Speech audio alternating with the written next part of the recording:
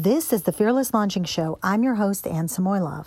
Today, we're going to be speaking to entrepreneur Monikah Ogando, who has created two really amazing programs, but there's so much more than programs.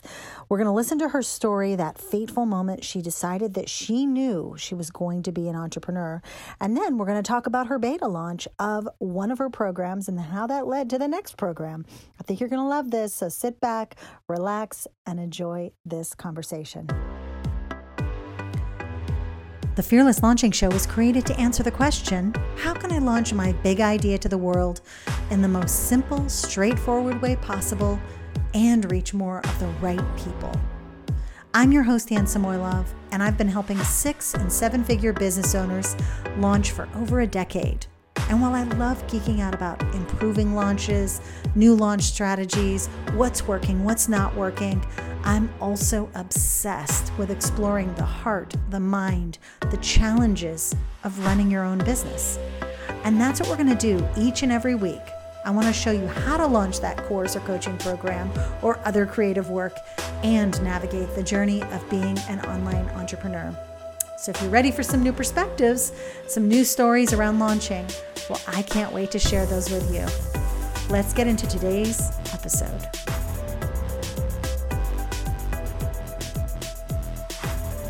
Well, Monikah, I'm so excited to chat with you. I mean, this is literally our first time chatting voice to voice. And when I saw you, I don't exactly what prompted me. I have these moments of intuition where I think that person, I want to talk to them. I want to kind of share whatever they're doing.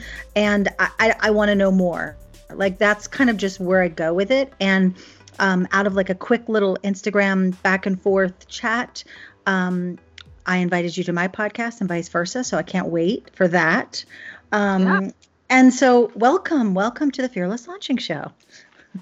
I am so excited to be here, and I'm delighted. And of course, the name Fearless is like, you just got to put your big girl panties on when you're about to talk to Anne. About yeah, well, you need to put your big, whenever like you're going to launch, you just have to have them on no matter what. That's like once you press go, it's go, So I am really excited to learn more about you. And I know today we're going to talk about your specifically one of your programs. And like you were just telling me about the whole process of bringing that to light and how you launch it every single year. Yeah. So I definitely want to get into that. But first, I'd love it if you would just share a little bit about who you are and really what your kind of your driving force is in life. Okay, driving force. Here we go. So in business life. I was born and raised in the Dominican Republic, and I came to this country when I was 10. I know you didn't expect my origin story to start so little, but here it goes. It's an important part of the story because I want to know it. I love origin stories. It's an important part of the story because I was very used to being, I'm the oldest of 3. And so I was very used to being like the head of the pack, as it were, until I came to this country. And then it was like invisibility central. You didn't want to, I didn't want to speak up because I didn't know if I was going to say things wrong. I was just learning the language. I didn't want to mispronounce anything. I didn't want to be made fun of. I didn't want to be embarrassed. And there was a lot of bullying around being the new kid in school and so forth. And so it informed my penchant for being over-prepared. I know somebody out there in Fearless Launching Land can relate. And so I was like, you know what? Instead of being worried about these people making fun of me because I don't have a good command of the English language, how about I learn more languages and more languages? And so for the greater part of my academic life, I just started collecting languages, and now I speak 5 of them. The first one is Spanish, and then English, French, Portuguese, and Arabic. Wow. And then my first career out of college was as a financial planner and stockbroker. And I got to see what high net worth clients, what their relationship with money was like, right? They saw it as a tool. They didn't see it as a validation mechanism. And at least the ones that had a healthy relationship with it, right? Because some of us have a dysfunctional relationship with money, no matter how many zeros it's got left, right? So I started to see when the market dipped around the beginning of the millennium, just because the market had a fluctuation didn't mean that my sales quota changed, right? I still had to engage and retain and up-level high net worth clients. And so what ended up happening was the thing that I did to attract and engage and retain those clients became a sales curriculum of sorts that then they wanted me to go around the country teaching other sales associates. And when my performance review came, I was on cloud nine. I'm like, for sure going to get a promotion, for sure going to get a raise, for sure going to get an extra bonus. And do you remember that movie Wolf of Wall Street, where he walks through like this big pit of a whole bunch of people on the phones and stuff? Yeah. That was kind of like what my office was like. I was walking towards the conference room where they were doing the performance reviews, and I had to walk through the pen. And a friend / colleague of mine pulled me to the side, and she was like, I don't know if you know this, but they're about to fire you. I was like, what? I mean, I was walking in there certain that I was going to get kudos, right? And unbeknownst to them, unbeknownst to my friend, the week before, I had just gotten a stage 4 cervical cancer diagnosis, and I had been given by my oncologist about a year to live. And I, to this day, remember the gesture that he made with his hand, like comme ci, comme ça. I was like, about a year. He kind of like shook his hand. Oh my gosh. And I felt like that my life was hanging in the balance of, his hand in that way. So when I walked into that performance review, my gait changed. Like, I started walking like George Jefferson, like with an attitude and a chip on my shoulder. Like, I'm over here trying to fight for my life and you're going to take my livelihood too? Oh, heck no. I don't think so. Thank God for undergrad friends that went to law school. Because when I went into that meeting and they said that they were going to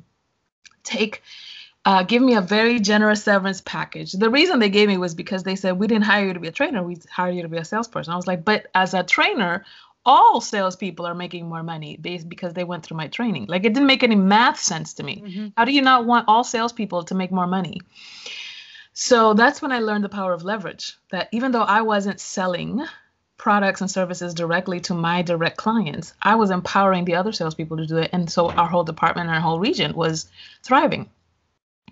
And they said, we're going to give you a nice severance package and we're going to keep your intellectual property, which was what made me get like a little Scooby-Doo, like, what do you mean?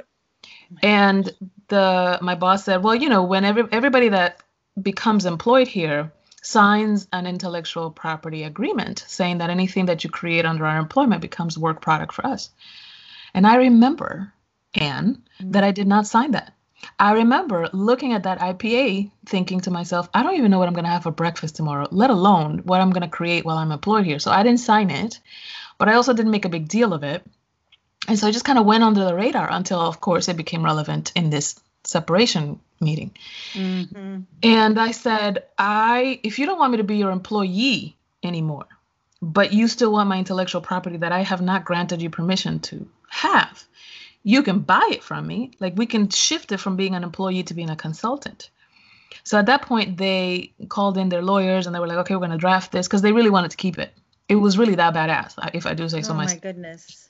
And I remember talking to my law school friend about it, and he said, make sure that you have a copyright derivative clause in your agreement. I said, what the heck is that?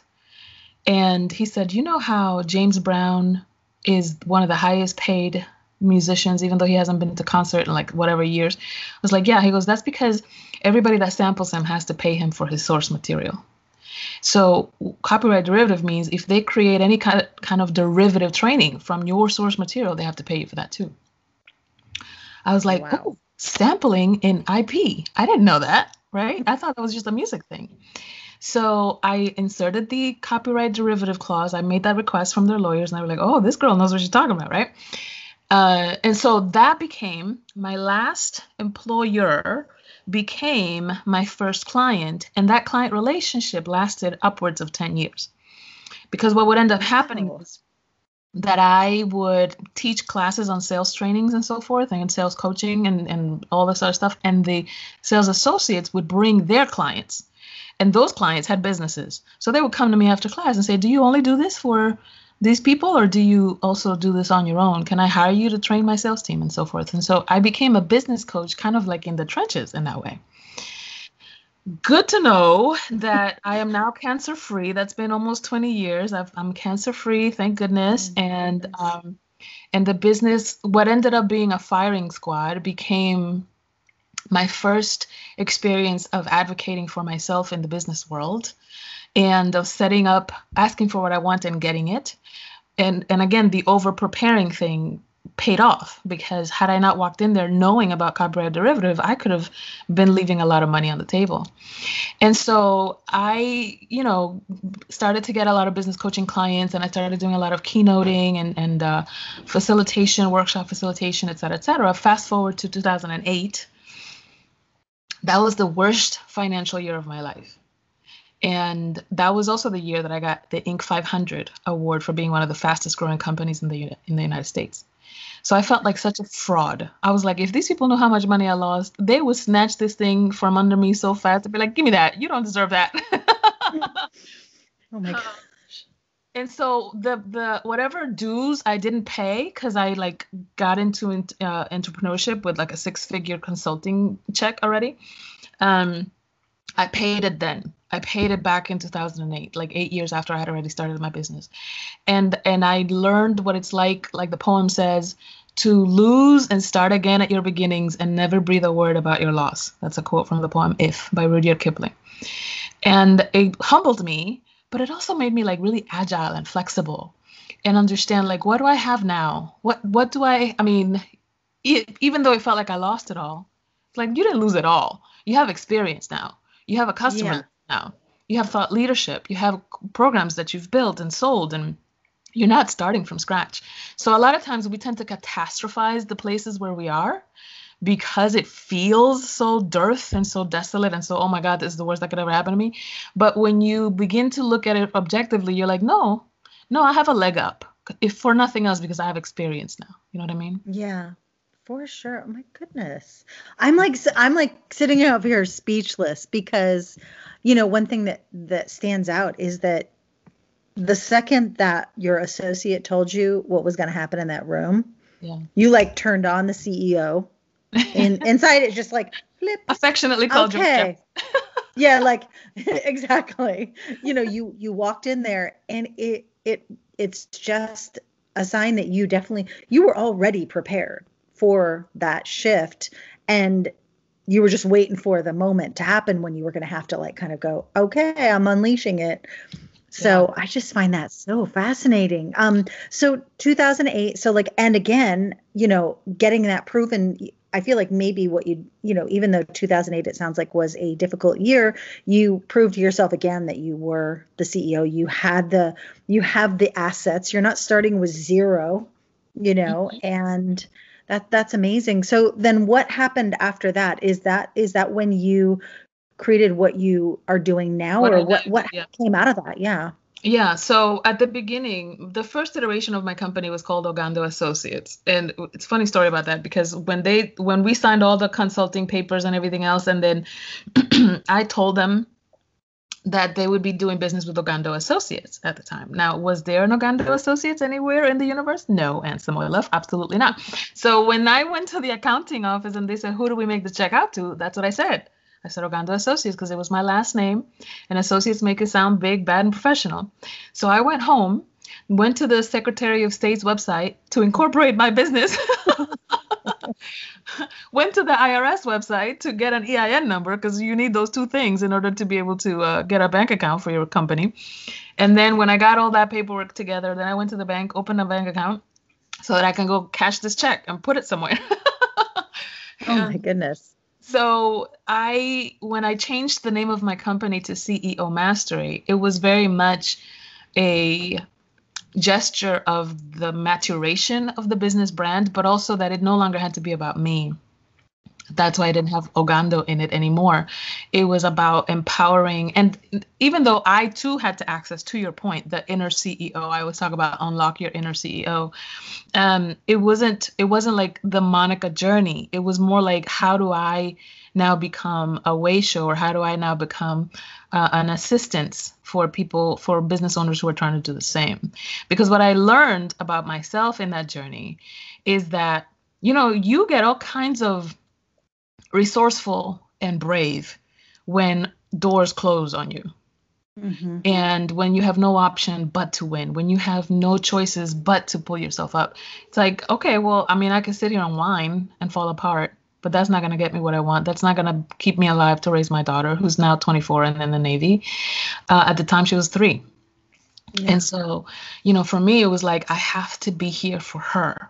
I cannot let myself fall apart. This cannot be an overdrawn, long pity party. Like you have 3 minutes, and now you got to get your, ish together and For go back out, real. sign some papers. God damn it. So I had to kind of slap myself in the cheek in the bathroom and put some water in my face and come on, let's get it together.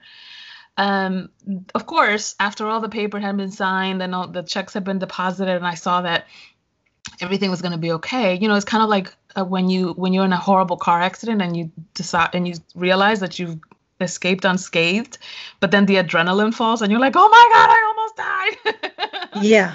It was kind of like that. It was like, I cannot, but where did you get the chutzpah to tell this man? Yeah, then you realize what you did. And like, Yes. I mean, it still can be very traumatic. And like you said, obviously there are lots of different ways that people experience doors closing, and then you don't have a choice. And I always say this about, like, I've always said this, through the years about moms and myself. Like, I don't have an option to get up or not. I don't have an option to like get her, get my daughter like to school, all of this stuff, and to take care of her. There's no option. And actually, I actually, it might be weird, but I actually kind of prefer it that way, because it keeps everything really super clear. There is no, not to say you should follow what you want and follow your passion, but follow your passion and get it together, Yeah, they're not and exclusive. yeah. So anyway, so I really love this. So did you just decide to, your initial kind of people that you were working with, were they like, when did you shift from the sales training for people to something else? Well, okay, so here's what ends up happening. And I'm sure you can tell me if this happens to you too. I'm sure it happens to you. That people come to you with a presenting problem. It might be, I need more leads, I need more sales, etc. But then when you continue to dig and dig and dig, it's typically a worthiness conversation or a leadership problem. And that may mean I have to confront my trust issues of I need to do it all myself because I can't trust other people to have my back or to do it as well as I do, et cetera, et cetera. So they have a problem hiring or delegating or bringing other people into the effort or leading people. Sometimes we're really good at pushing widgets, but not so much about inspiring people. That's a different leadership skill. And so what ended up happening was it started off as sales training, but the more that I started talking to these people that came to my classes and stuff, the more I realized, this is you don't know how to communicate across generation lines or across gender lines or across culture lines. And then it became about intersectionality and diversity and equity. It became about communication. It became about leadership. And so then the menu of business coaching scope of work that I would do with people then expanded from just sales to, again, leadership, about communication, about team building, et cetera, all things that are required in order to bridge the gap between who you are and the business and the legacy that you leave behind, because they don't necessarily have to be one and the same. For some people that have, their personal brand is their business, that may be true, but it doesn't have to function that way. You can still be the face of the business and not be the, baker, the caker, and the candlestick maker. Right. You build something that sustains you. Yeah, I definitely know what you mean about people like and I myself have fallen into this path where I will like go invest in things because the strategy, the to do, the kind of that, when Mm-hmm. really the real thing that I need is something underneath that, which is a big shift that I just made Yeah. recently joining, like, and working with someone, because like I know I can figure stuff out. So like, you know what I mean? Like Yeah. there's tons of strategies, there's tons of way to do things, and I can figure that out. And I actually already probably have all the things, but it's the deeper stuff. And what you're talking about, the worthiness, I think that that affects everything from, in terms of the launch, kind of whole launch process of just showing up, of connecting Yes. with the people that you actually want to serve. And then Yes. you think that you don't have to, so many people just don't even take that opportunity to connect with those people because kind of part of themselves they don't believe that they've Yeah. got something, you know? Well, and to that point, it's usually an old, outdated map. What I mean Hmm. by that is that perhaps when we were little children, the way to get love and attention was to do all the things, to be overprepared, to overachieve, perform, right? There's this performative love thing that sometimes we train into our children, and it carries on into adulthood. And it's like, look, if I have 1,000 plates up in the air, then that means I'm worthy of love. The more plates, the more love I get. And eventually it's like the map doesn't match the terrain. You're over here walking around the streets of Chicago with a map of Miami and wondering why you keep bumping into walls. That map doesn't match the terrain. And so what used to get you love or attention or praise or accolades when you were little, now it's a liability. So all we have to do is change the map, because you're still the person walking the journey, and you may or may not have a different destination, but the way to get there may have shifted, and you just need to be agile in the way that you shift those things. Does that make sense? Yeah, absolutely. I love that. So where does like I'm of course, like, even though I didn't have the same experiences that you've had, Mhm. there's definitely been times where I was just like, okay, what was working before, when I was in a kind of a two-person situation, raising my daughter, and now I'm not. Yeah, And that's actually a good thing, but still, what the heck do I do now? right. Um, I think that one of the things that really struck me about you is teaching about this, not even just embracing the CEO kind of and developing that mindset, but really looking at how can we be more financially, not I guess, responsible, literate, make Stubborn. I better would. decisions, like how, and sometimes, and I know myself over the past 2 years that I've been dealing with this, I felt a lot of like, am I doing the right thing? I know I should be doing better. What am I, like, and Yeah, what it am I feels like missing? a constant thing. Yeah. Yeah. So part of it is the idea that uh, that you can, right? A lot of Mhm. times particularly in modern Western society, we have it like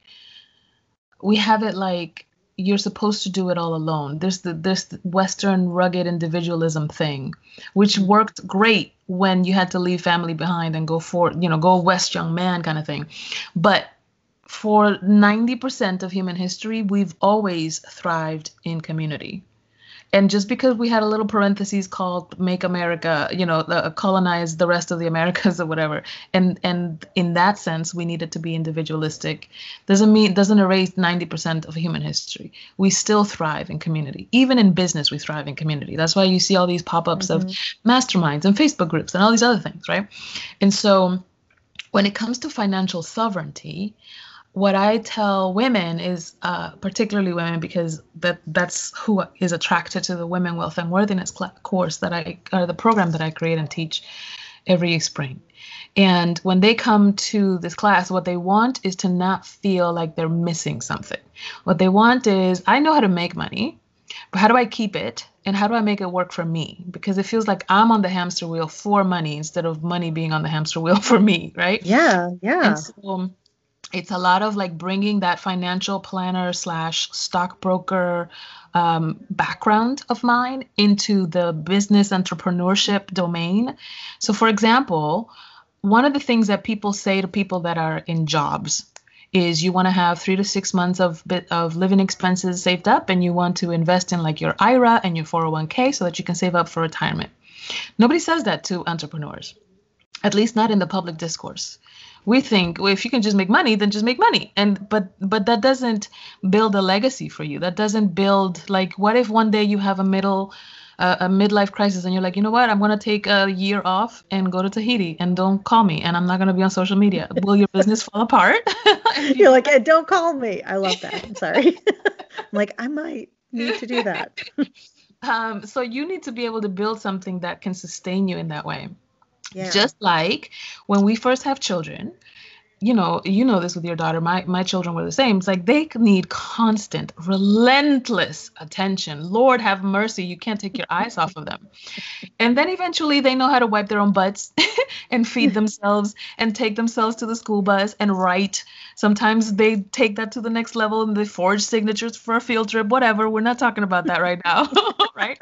And eventually they become self-governing. And we want our businesses, which are also our children, to do the same, to be able to be self-governed. And eventually, hopefully, like in my culture, when our parents get old, we take care of them. We have them live with us. We make sure that they're well fed and well taken care of, just like they did when we were babies. They made sure that we were well fed and well taken care of. So it's like that cycle of life. And in the same way, in the business, you gave it so much attention at the beginning. You invested so much of your time, of your energy, of your effort, of your blood, sweat, and tears, humbling yourself, eating humble pie, asking for help, getting rejected, figuring it out. What is the brand? What's the best strategy? And you did all of that so that this business could then grow up and take care of you, or should anyway. Yeah. And right. So with Women, Wealth, and Worthiness, it's like, how do we then blend the financial literacy aspect of it with the money mindset aspect of it, right? Because sometimes we have some psychological blocks around money and worth, especially intersectionally, because in a lot of financial literacy conversations, we hear, oh, well, women had the right to own property in 1839. Mm-hmm. You mean white women? Because Black women were still property in 1839. They couldn't own property. Right. And so when we have that kind of conversation, then we understand that different women have a different relationship to worth and a different relationship to worthiness. And if you can understand that for the longest part of history, women were considered property, you were a line item in somebody else's wealth ledger, then you understand, instead of that being a disempowering conversation, you have a leg up. If you were property, if you were wealth, you can have wealth. You had the beingness of it down. And so now that you know that you are wealth and you are your own key to wealth and legacy, now, how do we express that? Through the mechanism of your business, through the mechanism of your brand, through the mechanisms of your relationships. And now they're like, oh, I never thought about it that way. I know. It was a big aha to me too when I came up on that. Well, you know what? You're actually mentioning something that I've talked to people in different kind of areas. Like I'm bringing back up the idea of trauma and how there are parts of our life that can leave marks on us. And there is something where there's like this generational kind of stuff that seeps in. And even if we technically don't consider that we had like even as children, we grow up as a line item in someone else's tax return or whatever, where they're dependent or whatever, like where they're, so I'm just thinking about that in terms of like, also just like the impact of generations of that kind of, that shift from really feeling like and being property to then being the thing that the person who is owning their own wealth instead of being the wealth. Yeah.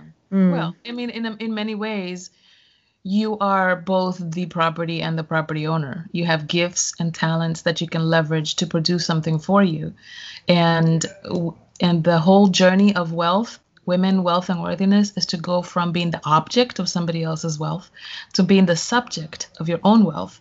And therefore, I love that. Self-directed. Yeah. I love that so much. Okay, so let me just ask you, because you started to talk about this before we were recording, about the Women, Wealth, and Worthiness program, Yes. and I want to hear more about how this program developed. I know you talked about a beta, which I literally, I don't know if you know this. Last Friday, I literally did a Clubhouse on beta launches.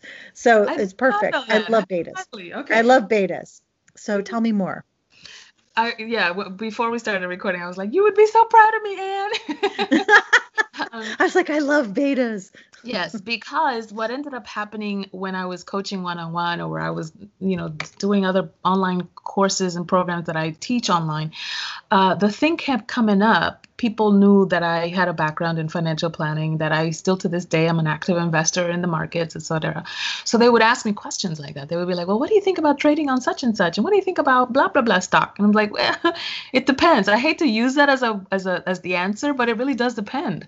And then we would get off on this tangent about financial goals and financial literacy and tax liabilities. And you have different tax liabilities if you're an entrepreneur versus if you're a sole proprietor, if it's a C class, S class, blah, blah, blah. And then I was like, you know what? Let me just put this all together in a class, in a program that people can just take and do with it what they will, right? And so I asked around in my audience. I sent an email to my list. I put it out on social media. I was like, are you interested in something like that? And I got so many people saying, yes, absolutely. But what I know is that it's very easy to say yes, absolutely on social media. It's another thing to commit to 8 weeks of anything, right? So I made the beta paid. I was like, okay, you can get into this beta for this discounted price. And people were like, hand over fist. I was like, what? Amazing.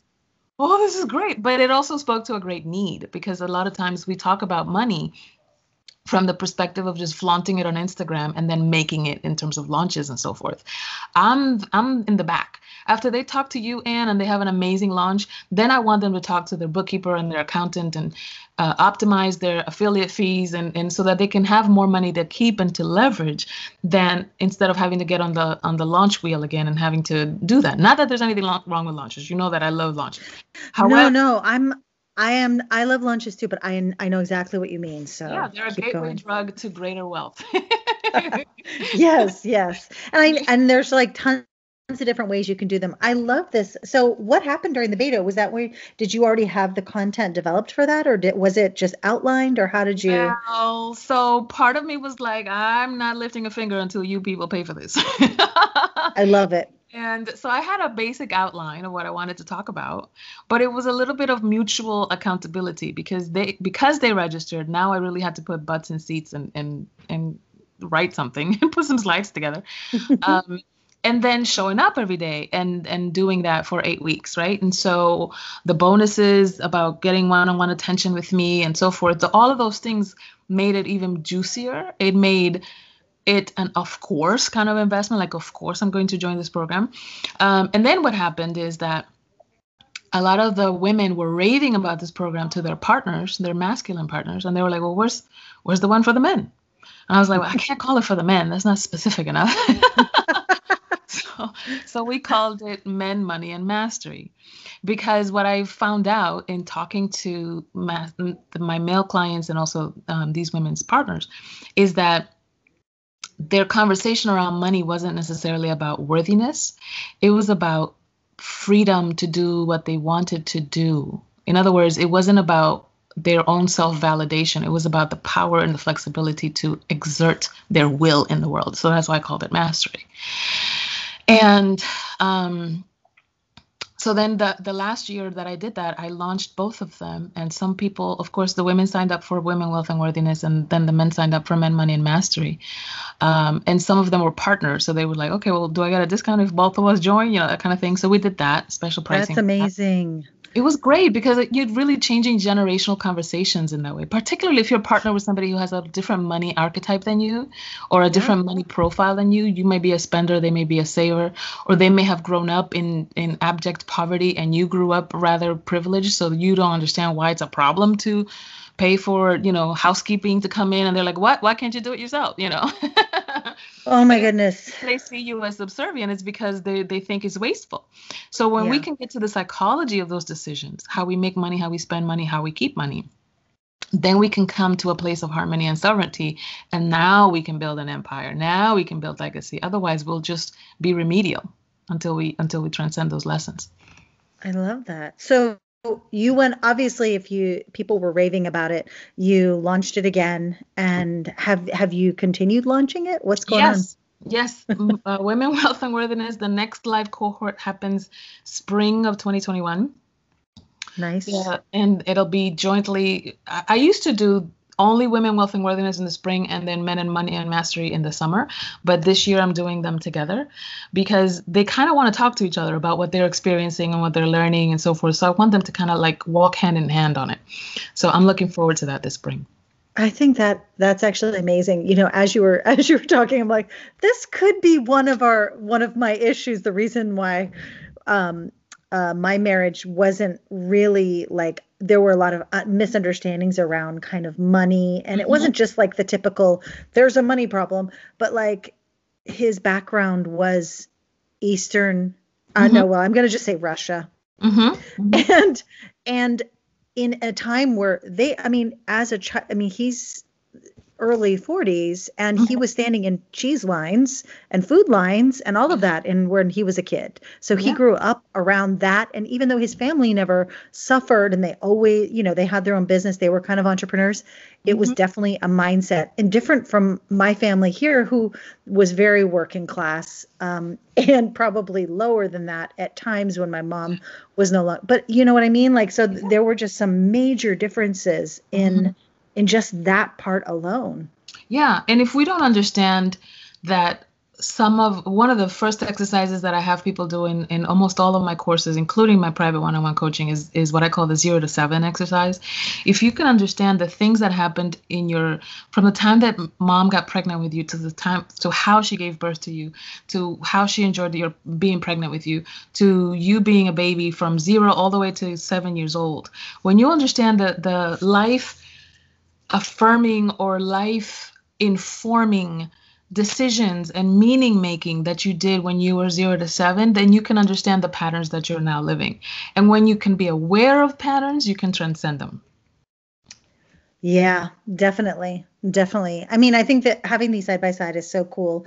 How do people get on the wait list or find out more about the programs? You can go to either one. You can go to womenwealthandworthiness.com, all one word, and you can sign up for the wait list there. If you're interested in menmoneyandmastery.com, you can sign up for the wait list there. And we have some pre-exercises. Whether you sign up for the program or not, we have some pre-exercises that I think will be very educational and informative, and a lot of aha moments await if you join the wait list. I love it. Monikah, I feel like we could probably have another conversation specifically. I mean, there's lots of different pockets here. So let's stay on after I stop recording, because I want to chat with you. But I love this, just like opening this conversation and looking at, I feel like there were so many things today, like that the mindset shift to CEO, your George Jefferson walk, and really like what to do when the door closes or the bottom kind of falls out of, your life. But like, I love your story, and I'm so honored that you came on here today and shared that. Well, thank you. I'm honored that you asked me to be on, and I'm delighted to keep talking after we push end recording and come back for another podcast. I'm on your team. I love it. I love it. Well, thank you again. And we're going to put all of your links. And if there's anything else you want to share with me that I can put in the links for the show notes, then we will do that too. And thank you. Thanks, everybody. Thank you so much for listening to today's episode. If you want to hear or check out any of the links that we talked about or any of the things we talked about today, make sure to check out those show notes that are here in the app that you're listening to this podcast on. And make sure that you connect with Monikah. Man, she will put the fire in you. So make sure you reach out to her and get to know her a little bit better as well. I've put her links below.